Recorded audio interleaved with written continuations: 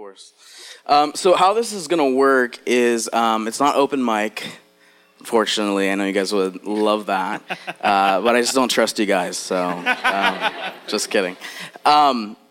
But we had people submit questions over the entire series. We compiled them. We had a lot of questions, so if you send a question and we don't respond to it, it's because we would be here for hours. Yeah, don't throw your coffee at us. Yes. So we try to compile a lot that we think would be really just edifying for our body. But I'll just pray and we'll jump in. You guys excited? It's going to be fun. So, Father, thank you so much for this morning. Thank you for this church and the hunger and desire that they have for truth and the hunger and desire they have for your Spirit.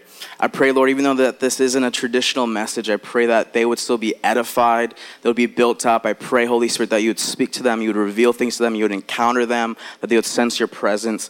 And I pray, Lord, just for just any walls that may still be up against your Holy Spirit, that there would just be a dismantling this morning, that there would be a freedom this morning, there would be a veil, the veil that is still up, any part of the veil that is still up that's hindering our ability to step into the fullness of your Spirit and your presence. I pray that that veil will be torn this morning.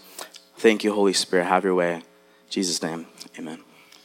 Yeah. All right, let's start it. Yeah, so just for the people who are either just tuning in or maybe you just need a little bit of a refresher, each week, Pastor Andrew, you divided it up into the attributes of the Spirit or attributes of how Holy Spirit moves.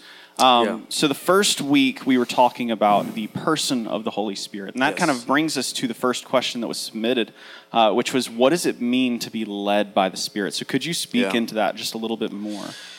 Yeah, I mean, in simplest terms, I would say to be led by the Spirit is to be submitted to the leadership of the person of the Spirit. You guys may know that verse that says, those who are led by the Spirit are children of God. You guys know that verse? And it's interesting that it makes that distinction that those who are led by the Spirit are children of God. And I think when we look at the ministry of the Holy Spirit, when we see the way Jesus talks about the Holy Spirit's primary ministry is exalting Jesus, right? Why Jesus and the Father sent the Spirit, Jesus says that it's better for you that I leave, because if I don't leave the Spirit, the Comforter, he won't come. But everything that I want to tell you, he will continue the conversation, right? This is a paraphrase. And to be led by the Spirit, it's so interesting that there's this distinction that those who are led are children of God. You'd almost say, like, those who are led by the Spirit are like doing miracles and doing all that. Like, you think that it would have like some kind of, swirly distinction. But it's like those who are led are children of God. And it's interesting because I think the distinction here is that simply because, we all have, like, when you hear Spirit-led, Spirit-bred, Spirit-fed, all that. Like, we have, like, a distinction of, like, what we think that looks like in our minds. And our first thing is probably, like, someone waving a flag or, like, someone shaking. But Scripture says those who are led by the Spirit are children of God. I'm rambling. But essentially what it's trying to say here is that people who know their identity in Christ are led by the Spirit. Because you actually can't know you are a child without the Holy Spirit leading you into your identity. And I think it's interesting when Jesus is anointed by the Spirit during his baptism, the Holy Spirit descends on him. You guys know that in the Gospels. It says that the Father said, "This is my Son, my beloved, who I'm well pleased." So the Father spoke identity over his Son. And it says after this moment that Jesus was led by the Spirit into the wilderness to be tempted by the devil. And what did the devil do? He attacked his identity. So it's this unique picture of the Father revealing the identity of the Son and the Spirit leading the Son into the wilderness for his identity to be tested. Because the primary role of the Spirit is to reveal our identity. That's what I would say. Yeah, that's really good. And you actually kind of dipped into the second question already a little bit. And I wanted to see if you could expand upon it. But the second question was just talking about how you had mentioned that Jesus was anointed by the Holy Spirit. Yes. And in Acts 10:28, it also talks about that. Yeah. So one of the questions that was submitted was asking, why did he need the anointing of the Holy Spirit if he was already God in the flesh? So could you expand upon that just a little bit more? Just a little bit. Just a little bit. Yeah, I think there's a lot of layers to that moment, right? When, just I mentioned, Jesus was baptized by John, and the Father ripped open the sky, the Spirit descended like a dove. So for context, it wasn't until this moment that Jesus started his public ministry, which is interesting.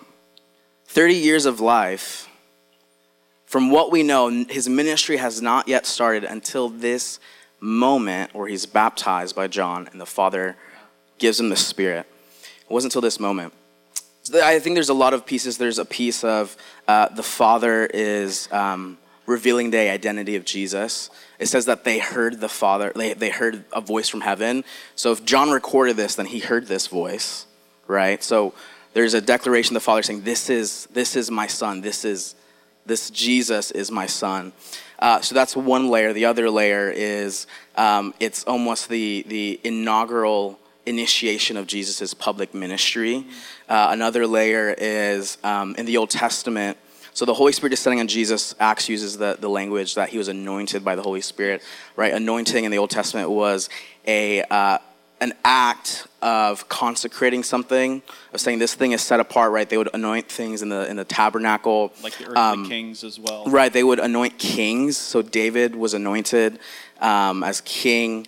They would anoint priests. And this is a really interesting fun fact, is Jesus was 30 years old in this moment when he was anointed, when he was initiated into his public ministry. King David was 30 years old when he was anointed king. Priests, they weren't allowed to be anointed priests until they're 30 years old. Rabbis weren't technically allowed to be rabbis until they're 30 years old. So there's a lot of, like, God knew what he was doing, right? It wasn't just like, because I was like, why not when he was 12, right? Yeah. Why not then? But there's something really distinct about that moment and what God wanted to do. So that's another layer. So I guess more so to answer the question, like, why did Jesus, I guess, need the Holy Spirit if he was God? That tension. I want to read this verse, Philippians 2:6-7.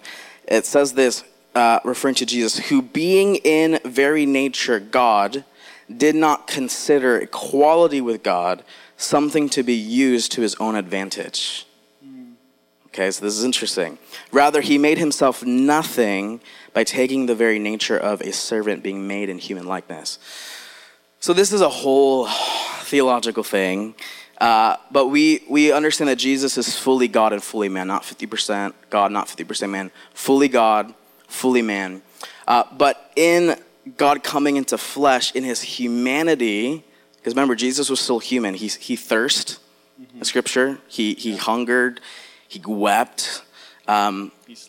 He slept, right? He needed to sleep. Yeah. And then there's something significant that Jesus had to come as a human, yet still was God, right? This is theological term, hypostatic union, where he's fully God, fully man. But in his humanity, he had to be dependent on the Father and the Spirit. Yeah. And it's almost like, well, he's God, but there's a reason Jesus came the way that he did to redeem us, right? He had to die like us and as us to redeem our sins, right? He lived a life that we couldn't live. He fulfilled all of the laws that we broke by our sin. So there's that piece of it. The other piece is why Jesus is fully man, fully God. Hebrews says that we don't have a high priest who can't sympathize with us. Yeah. We have a high priest who can sympathize with us because even though he was God, he was still tempted like us, but still didn't sin. So there's a piece of him coming in humanity that was necessary for us to actually know him. I hope you guys are tracking because this is really, really good. Because if God just came as God, fully 100% God with no humanity, we couldn't know him in intimacy. Yeah. He would be too out there. Right? Jesus says, when you come to me, right, there's no other way to the Father except through me. So in its layers, in that piece of his humanity needed the empowerment of the Holy Spirit. Yeah. You read throughout scriptures, Jesus says that I did this miracle by the power of the Holy Spirit. And so there's that piece. The other piece, and this is the last thing I'll say to this question, is he wanted to demonstrate to humanity what new creation was supposed to look like. Yeah, wow. That's really good. Right? If Jesus says, follow me, well, how can we follow someone that we can't do things like him? Yeah. Right? If we're just like, follow me, do as I do, right? These signs will follow those who believe. Well, if he's not fully God and fully human, if he didn't come the way that he did, then how could we like follow him, right? So in that, there's also a reality that we have as New Covenant believers, that we need to be dependent on the Father, and we need the power of the Holy Spirit. If Jesus needed the power of the Holy Spirit to start his public ministry, then even more so, if you're called a ministry, or just if you're a Christian in this room, you need the Holy Spirit, you need the power of the Holy Spirit to do what you're called to do. And this is what's happened as we've separated the Holy Spirit for ministry, right? We separate the Holy Spirit from our calling because we don't know what to do with him, or he scares us, or, we have learned experiences from past environments. But Jesus needed the power of the Holy Spirit to do all that he did. Yeah. So how much more do we need the power of the Holy Spirit to do what we do? That is so good. That's so good. And I just, as a preface, most of these questions, as we're going into them, we are trying to give as much information in as little time as possible. Yes. So please track with us. But to go back just a little bit, I know, at least for myself and most likely for everybody else, when we received Holy Spirit, the clouds didn't part and God didn't speak, and it descended like a dove. And so I wanted to see if you could talk about his presence and how it's more of a knowing than a feeling, because one of the things that was brought up in this question was talking about how, especially when people are going through the decision-making process and feeling a peace or having a peace about it, that's still a feeling. So, and then that's a little bit confusing. Sure. So, elaborate on that. So if you're newer here, one thing I say a lot, that his presence is more of a knowing than a feeling. Oftentimes we expect to only experience his presence if we're feeling him. So what I mean by this, it's unique because we know theologically we have access to the presence of God, right? We're now temples. Like, that's not a little thing. Like, you're literally a temple. Yeah. You host the Holy Spirit, the presence of the Holy Spirit. So how do we actually access the presence of the Holy Spirit? Because God's omnipresent, and that's what's holding everything together. Mm-hmm. But we can actually experience his personal presence. What I would say to this is that it all starts by awareness. You have to become aware of his presence. So what happens in a room, let me give an example. Let's say you're at Breakthrough, we're at worship, and the room is just going crazy, right, in a good way. Like, we're all just like screaming our heads off, and we're jumping, and we're yelling, and the Lord's in the room, and person over there is falling out, that person's crying. Have you been to a Sunday that's like that? Yeah. So what's happening in that moment, there's a measure of God's presence just being more tangible, but there's also a measure of people in the room are becoming more aware of his presence. Right? That's good. So oftentimes what happens in moments when we're gathering in worship is we say this all the time, when we worship, we're gathering around a person. We're not gathering around a theology, we're not gathering around, someone who died 2,000 years ago. We're gathering around a living person because of his presence. And what happens is when we get to encounter his presence, it's because we become aware of his presence. And becoming aware of his presence isn't about feeling something, it's about knowing who he is. And in knowing who he is, the truth is you always have access to his presence. So let me give you an example in scripture. Right? The disciples are in the boat. There's a storm. They're all freaking out. Jesus is taking a nap. Classic, right? Jesus is just snoozing, and they're all freaking out. They're like, we're going to drown. What's going on? Why is Jesus just taking a nap on the boat? Why is he sleeping? Like, what's going on? And Jesus wakes up. He speaks to the storm. He stops the storm. He says, be still. And they're like, oh my gosh, like even he can command the waves and the winds obey him. So what's happening is that entire time they technically could feel him in the boat.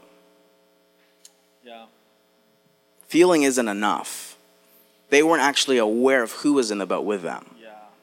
So in the same way with us, is we can miss out on tangibly experiencing his presence simply because we're not aware of who he is and where he is. And so one practice that I do all the time is, whenever I wake up and this requires faith, right? Everything requires faith. Is when I wake up or I'm praying or I'm worshiping, I'm like, God, I'm just going to become aware of your presence. I'm not waiting for a feeling to confirm that your presence is here. Is I'm going to choose to know that you say, your word says, right, where two more gathered, you are here, right?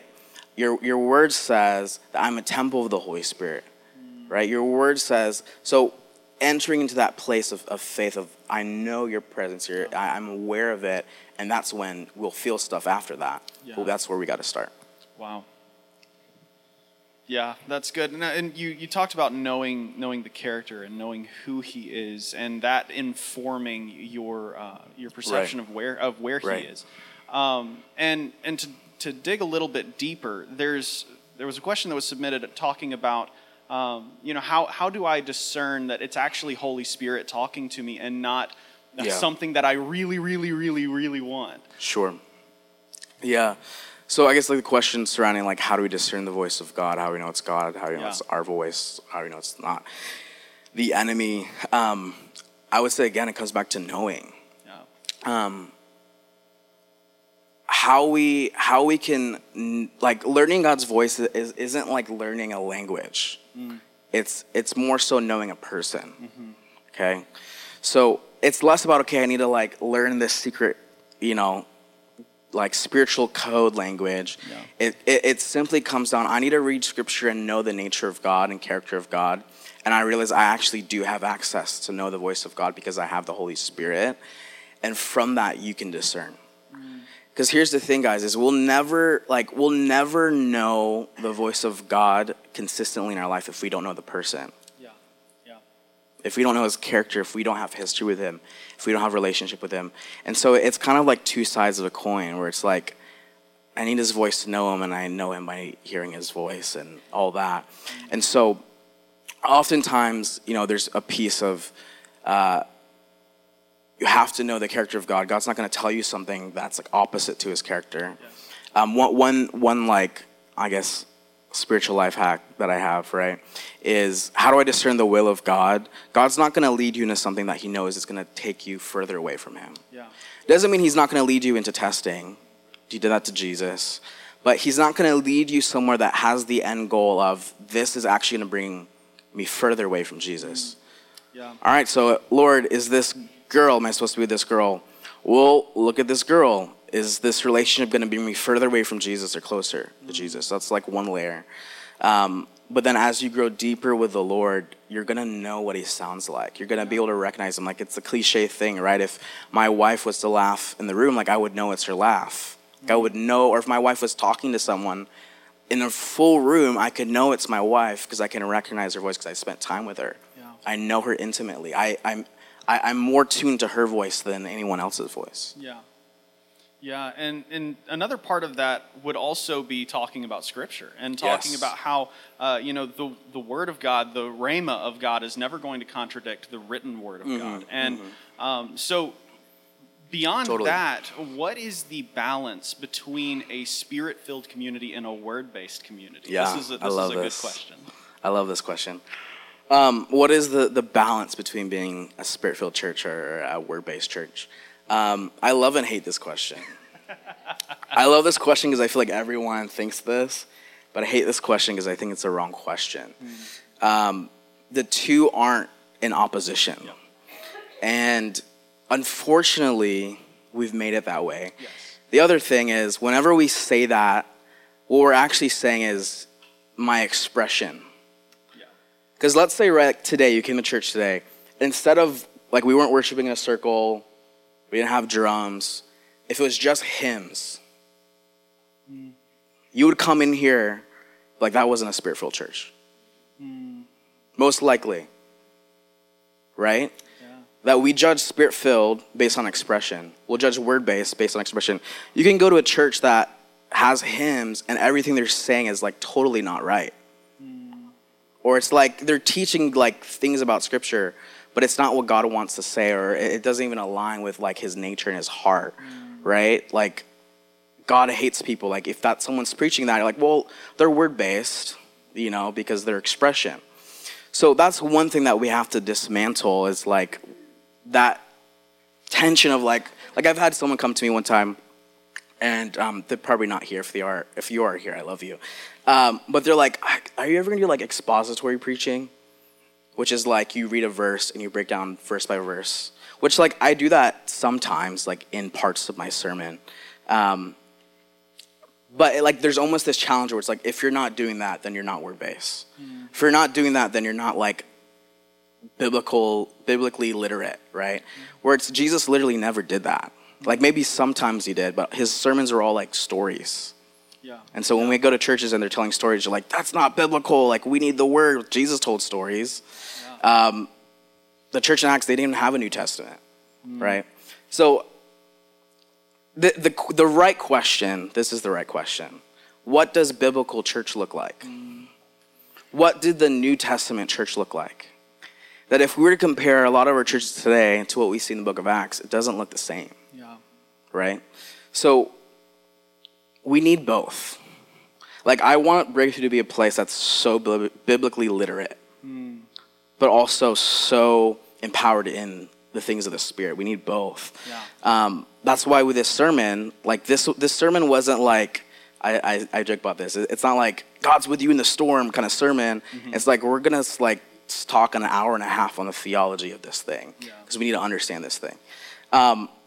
So I'm rambling, but am I answering the question? Do I need to elaborate more? Yeah, I feel like that answers the question pretty well because the whole balance is that you have to have the word because that's like the foundation. Yes. It's not going to be contradicted, but you also have to have the life of the Spirit. He is the breath and the life. Right. So he has the power. He has the one thing I would say too, and why we need to stop like making these in opposition. Yes. Is like without the Holy Spirit, Scripture is just a closed book. Yeah. He's the one that inspired Scripture. Yeah. So, we need him to make Scripture not just information in our head, but actually transformative truth. Yeah. But in the same way, we need Scripture to make sure we're not making God in our own image. Yes. Right? Or we're not making the Holy Spirit do things that he's never said he wants to do, or he does do. So we need both, but I think it's like... I think it just really, like, if everyone was just, like, go to their church, like, I'm going to bring the book of Acts. Does this look like, at least somewhat like the book of Acts?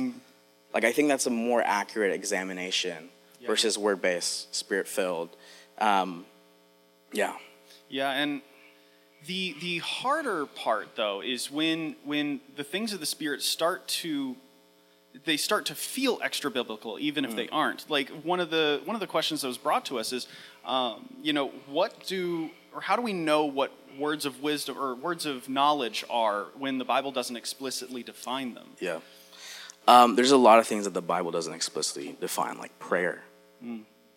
It'll say, Jesus will say, "This is how you'll pray, our Father who are in heaven," but that's not necessarily the definition of prayer. There's a lot of things in Scripture that Scripture doesn't say this is the definition of. But specifically for the gifts, how we understand is we have to read Scripture as one whole narrative, right? We have to use all the context and all the verses to help us understand every verse, right? So example for our tongues message, what I did is I'm going to get every single verse in Scripture that references tongues, and I need to understand all of these in together, right? So for that, one thing I will say about words of knowledge, I would say that there is a case for how we define it or how most people define it. So the gift of knowledge, in 1 Corinthians 12, there's the 9 manifestations of the Spirit: prophecy, tongues interpretation, words of knowledge, wisdom, healing, miracles, all these stuff. Now with words of knowledge, the definition of that, to give more context to this question, is essentially being able to supernaturally know something about someone or a situation that you wouldn't have previously known. So how do we get that definition? Well, one, we look at the life of Jesus. Jesus walked out the gifts of the Spirit.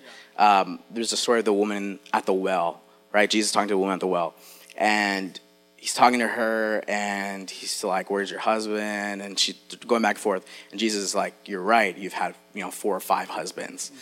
And that was her moment where she's like, "How did he know that? Are you a prophet?" Right? So Jesus knew something about her supernaturally. But I will say 1 Corinthians 13:8, it says this that I think gives a case for how most people define the gift of knowledge. It says prophecy and speaking in unknown languages. This is 1 Corinthians 13:8.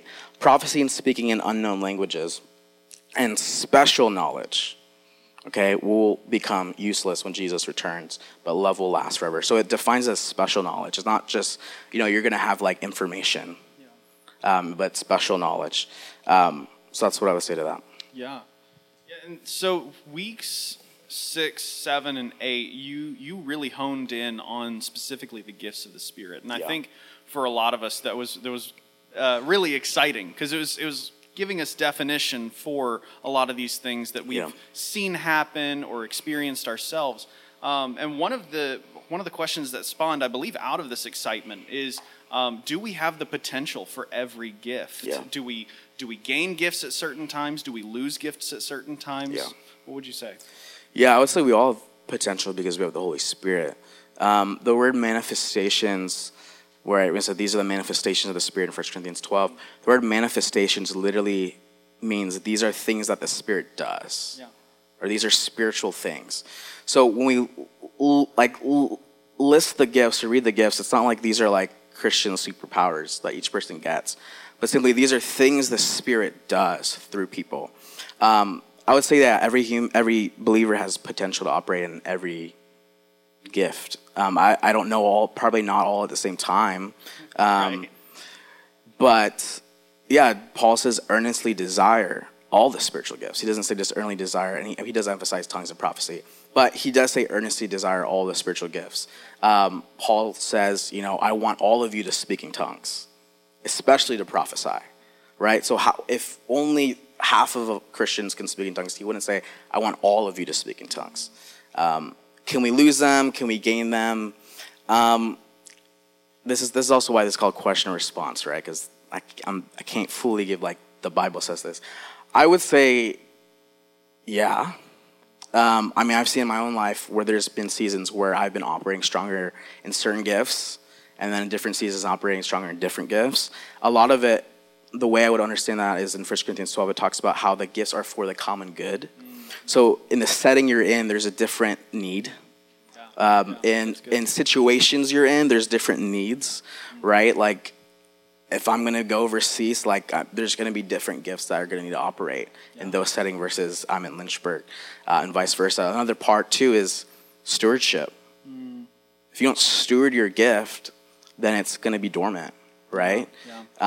So that's another piece. It's like, and that could have been a piece for me where maybe there's some gifts that I just didn't steward.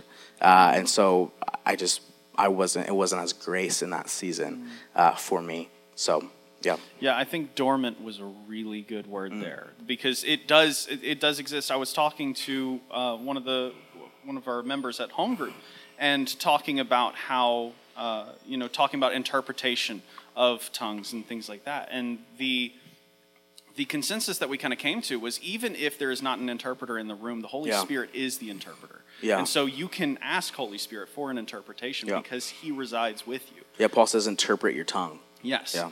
And an extension of that, when you're talking about the need of the church and how every church and every body that you're a part of has a different need, and those needs change over time, is there a grounds for us imparting gifts through the Holy Spirit to other people? And then also, I know that there have been, I myself have experienced painful situations where that has been done improperly. Loose your tongue. Right. So I just wanted to kind of allow you an opportunity to kind of clear that up for people. Yeah. So the question is, can you pray over someone and then receive a gift? Yeah. Who's ever been prayed over to receive a gift? Can you raise your hand? Who actually received that gift? It's good. Yeah. So I would say yes. You can pray over someone and receive a gift. In the book of Acts, right, when the apostles prayed over people, received the Holy Spirit, and it says that they spoke in tongues and prophesied, right? It's because they laid hands on them that happened. I'll give you a verse that would affirm this. 2 Timothy 1:6 says this, for this reason I remind you to fan into flame the gift of God which is in you through the laying on of my hands. Read that again. I remind you to fan into flame, right, the dormant gift, right? The gift of God which is in you through the laying on of my hands. So yeah, I think that we can definitely pray over people. Now, there's etiquette. Yes. There's ways to not do it. This is a good gauge is God is, it sounds kind of cheesy, but God's a gentleman. Yeah. Right? Love would not be genuine if it's forced. A gift would not be genuine if it's forced. It's like receive this gift, receive it. It's like, I don't really want it, right? So there's that piece of, like you can't force gifts on people. You can't force encounters on people. What's even happening in settings like that is you're actually closing them from wanting to receive it. Yes. Because they're uncomfortable and forced. And so we have to find a healthy way of, we do that at church, like we're going to make space for it, but we're not going to force anyone. Like if you don't want it, you don't want it. Yeah. Right? You have not because you ask not. So if you don't want it, then you're not going to get it. So creating that balance, I think, is key. Yeah, I had shared just briefly the experience that I had, which was one of those loose in tongues moments, and that was a very difficult moment. But I can absolutely. And you became a cessationist because of it. Right. I'm just kidding. No, definitely not. but the experience definitely. In that moment, I was so closed off to receiving tongues. And it was a while, right? It was a few years. It was a few years, and it was a very gentle, rekindling from Holy Spirit, where He was showing me all of the other gifts, and in a very gentle way that it finally came back around. And now you speak in tongues, Right. Yes. So the other part of that, though, when you're talking about etiquette, you're talking about expression. What happens and how do we respond if we step out in the gifts in faith and it falls flat? Like, say if we're speaking out in tongues and we're expecting someone to respond with an interpretation, or if we pray over someone to be healed and they're not healed. There's how do we respond when it just doesn't go the way that we felt? Doesn't work out.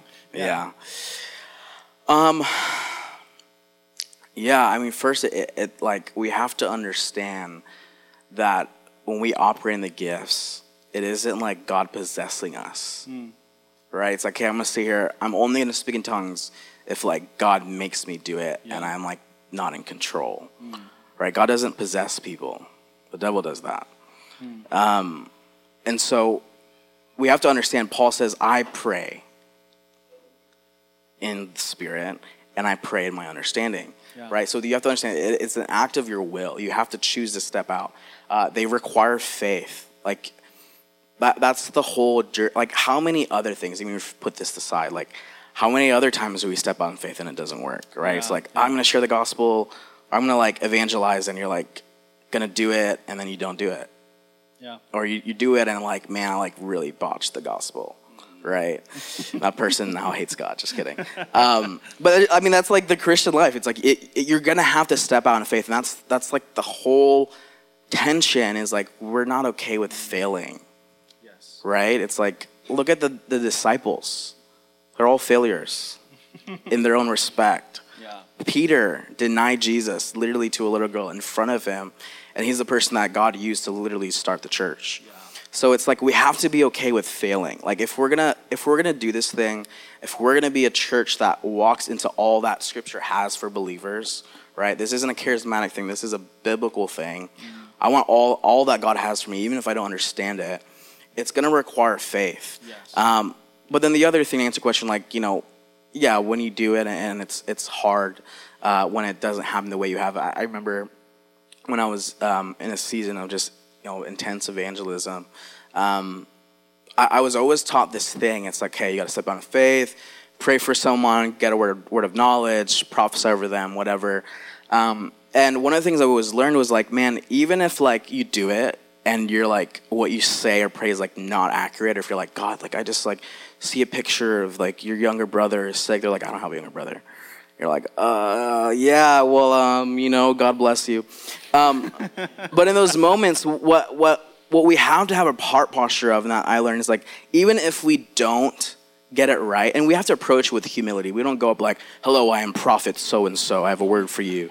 Right. Like, if you're learning, just be like, hey, like, I'm learning to hear God's voice. Yes. Can I pray for you? Yes. See what the Lord wants to say. Like, we have to approach it in humility. But what happens is, even if it's not the Lord, or like, I didn't hear the Lord correctly, what happens is we still give people an encounter with Jesus. Yeah. Hey, I follow Jesus, and Jesus loves you, and he wants to speak to you. Well, I'm still a baby, figuring things out, but God still loves you. Yeah. And I've literally known, I knew a testimony once of someone that prayed over someone, tried to give them a word of knowledge. It was not accurate. Like, well, God still loves you. Can I tell you the gospel? And they did, and they got saved. Wow. Right? Wow. And so there can be a piece where the Lord's like, hey, like, I don't want it to be accurate because I want to, do something else. But I think we have to have that understanding of humility if we're going to do this. But also we have to be confident in our identity. Yes. Because if we're insecure, then what's happening is our gifting is then going to become our gauge if we're secure or not. Yeah. Okay, I'm not as accurate in prophecy, so, I'm like not that strong of a Christian. Yeah. Those who are led by the Spirit, children of God, right? And the other thing is we have to stand firm on his nature. Okay, so we pray for someone, they don't get healed, and it's really, really hard and disappointing. But we have to stand firm on the nature of God. He's good, right? Even if the outcome isn't the way I would want the outcome to be, I have to trust that his nature is good no matter what. Yeah. And his healing is better than my healing. His will is better than my will. And so that's what I was saying. Yeah. You mentioned, testing the Spirit, testing what Holy Spirit is saying, and from a place of giving or speaking out in faith, that is incredibly important. But one of the questions that came to us was also in coming into a new experience or coming into a new place and your witnessing experiences. Yeah. How can you effectively test Holy Spirit to say, is this you, Holy Spirit, or is this something demonic? And right. the example that was brought was that the person who had submitted this question, had witnessed people on the ground writhing like snakes, and it was being claimed that was Holy Spirit, and he or she was just very confused about it. Yeah. So I just wanted to open that up. You don't do that? No, not frequently. You don't just go on the ground and act like a snake. I do that all the time.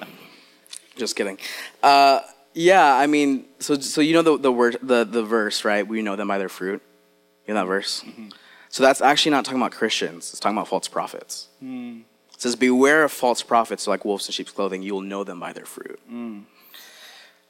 So that's a piece is like, man, like, I know we've all seen the YouTube videos of like revivals and crusades and stuff like that. And we're like, this is God, I don't know. Like this person's, I don't know.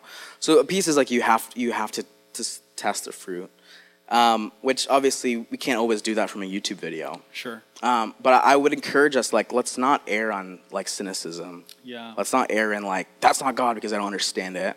Obviously have caution and not like, I'm going to reenact all of these things like in our community. So you have to test the spirits, right? Paul says that, test the spirits, see if this is who it's coming from. But here's also an interesting counterpoint to this is the gifts can be misused. Just because they're misused, it doesn't mean it's not the Holy Spirit. Yeah. Right? That's literally all of 1 Corinthians 12. The church of Corinth is literally misusing the gifts. And Paul comes in and says, hey, this is how we need to do this. God is not a God of chaos. He's a God of peace. So it doesn't mean that it was demonic. The church of Corinth was not demonic. Yeah. Right? Yeah. Otherwise, he'd be saying, hey, stop being demonic. But he's like, hey, there's a right way to do this. Yeah. So that's an interesting counter argument. And again, doesn't mean we like give people free passes to do whatever they want. But that is a piece of like, some of it may be God. It's like, I've known people who like, I've healed people and they're like not the best people. Like their character is really bad, but they're healing people. So there's another piece is the gifts are without repentance. So if you're given a gift, it's free. You didn't earn it because you did something right. You didn't lose it because you did something wrong. It's just a free gift. So people can misuse the gifts for their own glory. Like we've seen, people like just do things where it's like, people, like there's testimonies of people actually getting healed from these gatherings.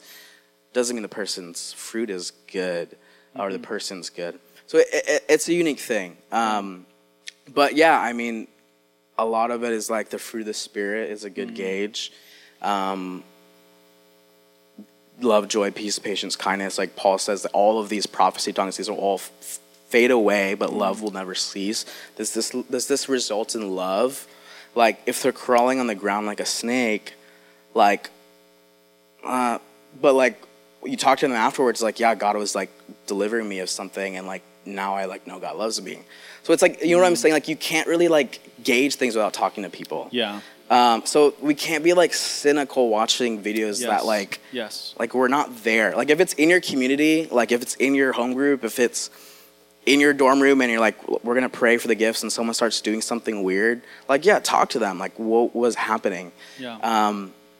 But yeah. Yeah. I hope that's a good response. Yeah. That's a really good response to have that communication and to have that testing of the Spirit, not only internally with Holy Spirit, but also afterwards, like, hey, what were the fruit, or what were the fruit that you experienced from that? But the harder part is going to be talking about, one of the questions was, how do I know if I'm actually speaking in tongues or if I'm making up words? Because that's harder to test because that's only internal. That's not going, or at least in a prayer language setting, that's only internal.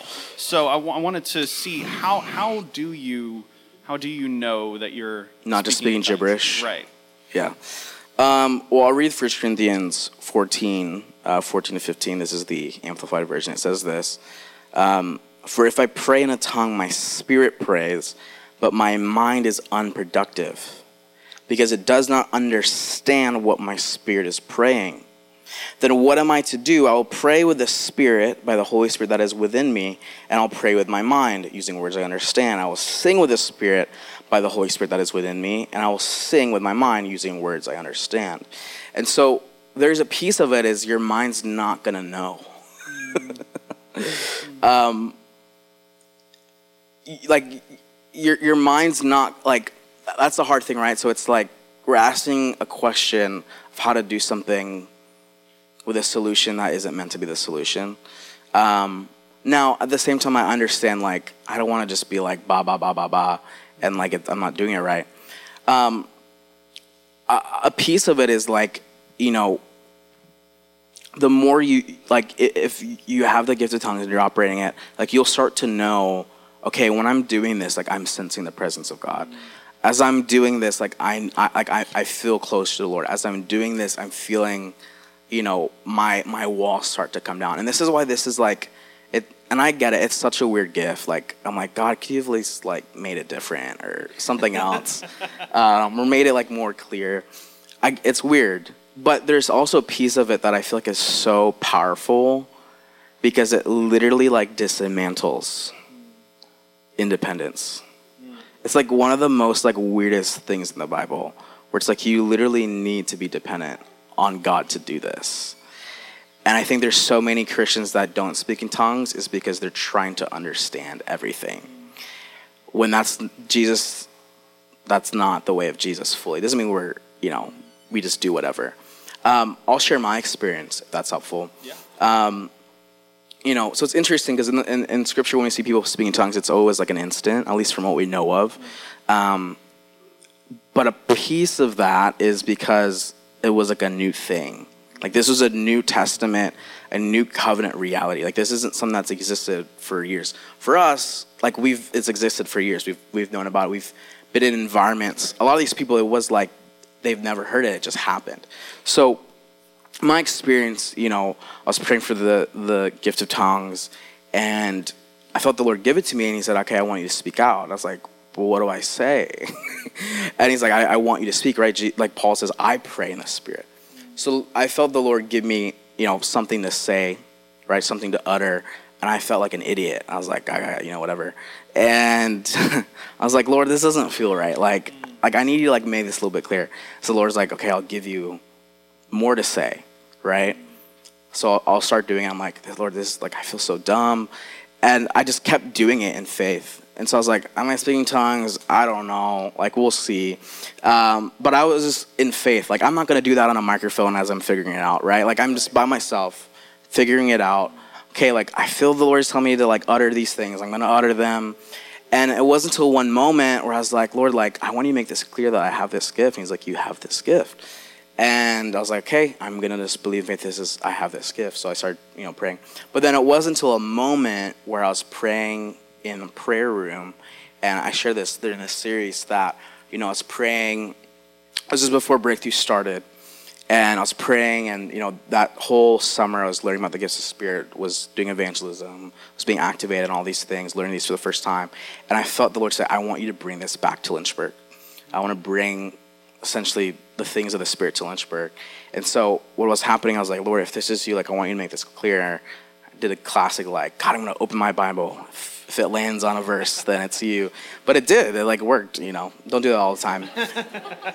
I was super young, so the Lord was like, I'll do it, I guess. But it landed in Joel, right, where it prophesies about the outpouring of the Holy Spirit. And in that moment, I was like, I literally felt God's presence, like, fall over me. And I was like, I'm going to start praying in tongues. And then it just flowed like water. And I was like, wow, like, this is such a beautiful thing. And it's at that moment the Lord said, I want you to start a house church, which is what Breakthrough was when it first started. So now to give clarity on that, right? We don't see that in the book of Acts where they're like, practice praying in tongues and then maybe you'll receive it. But it wasn't a thing then, right? Now we do know, like, okay, we know that it's a thing. How do I receive it? This is a really cool testimony. I know probably a handful of people in our church that received the gift of tongues during this series. No one, well, at least not a lot of them, no one was laying hands on them. No one was saying, loose your tongue. They were just in worship or in prayer, and it just happened. That's awesome. But then I know another person who's not here, is one of the guys a disciple, he's been designing this gift for a long time. He pretty much similar story to mine. He's like, the Lord's telling him to utter these things, and it's like, sounds super weird. So he's just doing it for a few months. He's like, I don't even know if I have it, but I'm just going to just do it. And then it wasn't until it was at Breakthrough, someone laid a hands on him, and it just flowed like water. And he's like, I can't stop. I can't stop praying in tongues. So a lot of it's faith. It's this, maybe make this a little bit less weird if you're like weirded out. Like, if you're going to pray for prophecy, right, which is I'm going to ask God for something for this person that's about to happen or about to come, or words of knowledge, you're going to have to practice it. You're not going to just, like, I'm only going to prophesy if, like, I, like, get zapped and, like, the Lord opens my mouth. It's like, you have to practice it. You have to step out in faith, right? It's like, I'm not going to share the gospel unless I'm, like, zapped and possessed by God to share the gospel. Like, that's dumb. Yeah. Yeah, and the talking about speaking in tongues and there being this very personal, like, you talked about it being a very personal prayer language that it was happening with. And one of the questions that was brought to us was how, or at what point does a prayer language, especially in a corporate setting, when you're praying over somebody and you're praying in your personal prayer language, at what point does that cross over into needing an interpretation? Yeah, so it's like the question's like, okay, if like we're in a prayer huddle and people are praying in tongues, like, does that need to be interpreted? Definitely listen back to the tongues sermon, because it's like an hour and a half of like everything about this. But I'll read 1 Corinthians 14:2. It says this: for anyone who speaks in a tongue does not speak to people but to God. Okay, this is weird, because, and it says this: indeed, no one understands them. They utter mysteries by the Spirit. Okay, so essentially to recap what I taught, we see in Scripture there's 4 diversities of the gift of tongues. In 1 Corinthians 12, he says there are different types of tongues. The first is tongues as a sign, which we see in Pentecost, where someone can hear their own language, or as a sign for an unbeliever. The second is for interpretation. It's one that's used corporately or publicly, right? So if I was going to be like, whatever, and Daniel's like going to interpret what I said, right? It's for the congregation. The third is for private prayer language, which is what Paul is talking about here, where it edifies you, it builds you up, right? Build yourself up. Or pray in the Spirit. Jude says, pray in the Spirit and build yourself up in the most holy faith. And then the third is singing in the Spirit or praising in the Spirit. So if I'm speaking in tongues for the congregation, right, not just I'm in front of a congregation speaking tongues, but I'm speaking in tongues for a congregation, it needs to be interpreted. Yeah. That doesn't mean that because you're around people, it has to be interpreted, right? So it all depends on how are you operating in the gift. Mm-hmm. So if we're in a circle and we're all, we have the gift of tongues, we're praying, but our heart isn't, this is for people, then it doesn't need to be interpreted because it's for God, right? So Paul makes that very clear. He says, for anyone who speaks in a tongue does not speak to people. So he's making a differentiation of this diversity. This one, there's a type that isn't for people, right? And that kind doesn't need to be interpreted. So if that makes sense. Yeah. And all of these gifts, they are incredible manifestations of Holy Spirit, and I think that they can be so daunting to look at them, especially the ones that we aren't operating in. So how do we seek out the gifts of the Spirit properly? How do we do it in a healthy way? Yeah. Very simply, I would say in the safety of community and experienced leadership. Yes. This is why, you need to be a part of a home group. Is we're not we might, but we're not gonna practice it on a Sunday in the sense of, hey, whoever wants to get on the microphone and prophesy, go for it. We're not gonna do that. Yeah. That's not gonna be helpful. Obviously, the Lord tells us to do it. We'll do it. But it's in the safety of community. That's what happened for me. Was I was in a community of people where we're all learning the gifts for the first time because none of us knew it was a thing, and we're all wow, this is a thing. And so whenever we're having a hangout together, we're all going to worship together. We'll practice the gifts, or we're going to evangelize together as a friend group or as a church, group. We're going to practice. And so really in the safety of community is such a great place to practice, we always do, let's practice, hearing the Lord for each other, which is what prophecy is. Yeah. And sometimes we get it wrong, but no one's going to, walk away from the Lord because you're doing it in the safety of community. Yes. But then also having experienced leadership where, you're around people that who have walked in these things for years and have credibility in these things where you can hey, can you check this? I got this word for someone, but I don't know, do you feel this is a good thing to share with them? Yeah. So having that is so important. That's why you need community. That's why you need to be a part of a local church. That's why you need to be not just coming on a Sunday. Mm-hmm. If you actually want to go into the deeper things of God, it's you need community to do that. Yeah, and the importance of having a leader or a specific person that that you can go to and be hey, especially as you're learning. Yeah. I'm feeling a pressing into this. Can I either shadow you or run this by you, run what I'm feeling, and see how you respond to this? That's a great opportunity. In fact, I have just been recently walking into that when it comes to intercession and realizing that there's been a press on my life and stepping under someone who I know is really well versed in that. Right. So that I can come under their tutelage. So tutelage. That's a good word. So in all of this, I know that you have, like I said earlier, you have poured countless hours, and there were so many questions we had to skip over. But I just want to get a little peek into your mind. What was the biggest thing that changed for you over the course of preparing for this message? Yeah, it's almost cessationist now. Yeah. Okay. Just kidding. No, this series is awesome. I mean, probably the most I've ever put into a series, probably 90 hours, just this series. I think for me, two things that shifted. One was it developed a deep honor for the person of the Holy Spirit. I've always, that was sermon number one, the Spirit is a person, which is mind-blowing for a lot of people. And so I've known that for years, but during this series, I developed a deep honor for the person of the Holy Spirit. And I think the second thing that was so shifting for me was how pretty much everything that happens in the Christian life apart from the cross is because of the Holy Spirit. And how so many of the things that we experience and know and do and have is because of the person of the Holy Spirit. Sanctification, Holy Spirit. Presence, Holy Spirit. Voice, Holy Spirit, right? Gifting, Holy Spirit. Power, Holy Spirit. All these things. And what's happened is like, for me, it's almost like I'm able to trace my life and look at all the moments that this is God, which he is God. But where I'm like, wow, this was the Holy Spirit doing this my entire life. And I think for so many of us here too, like we can attest of, man, we've really like ignored him in a lot of areas of our life. Like we've quenched the Holy Spirit. We've grieved the Holy Spirit.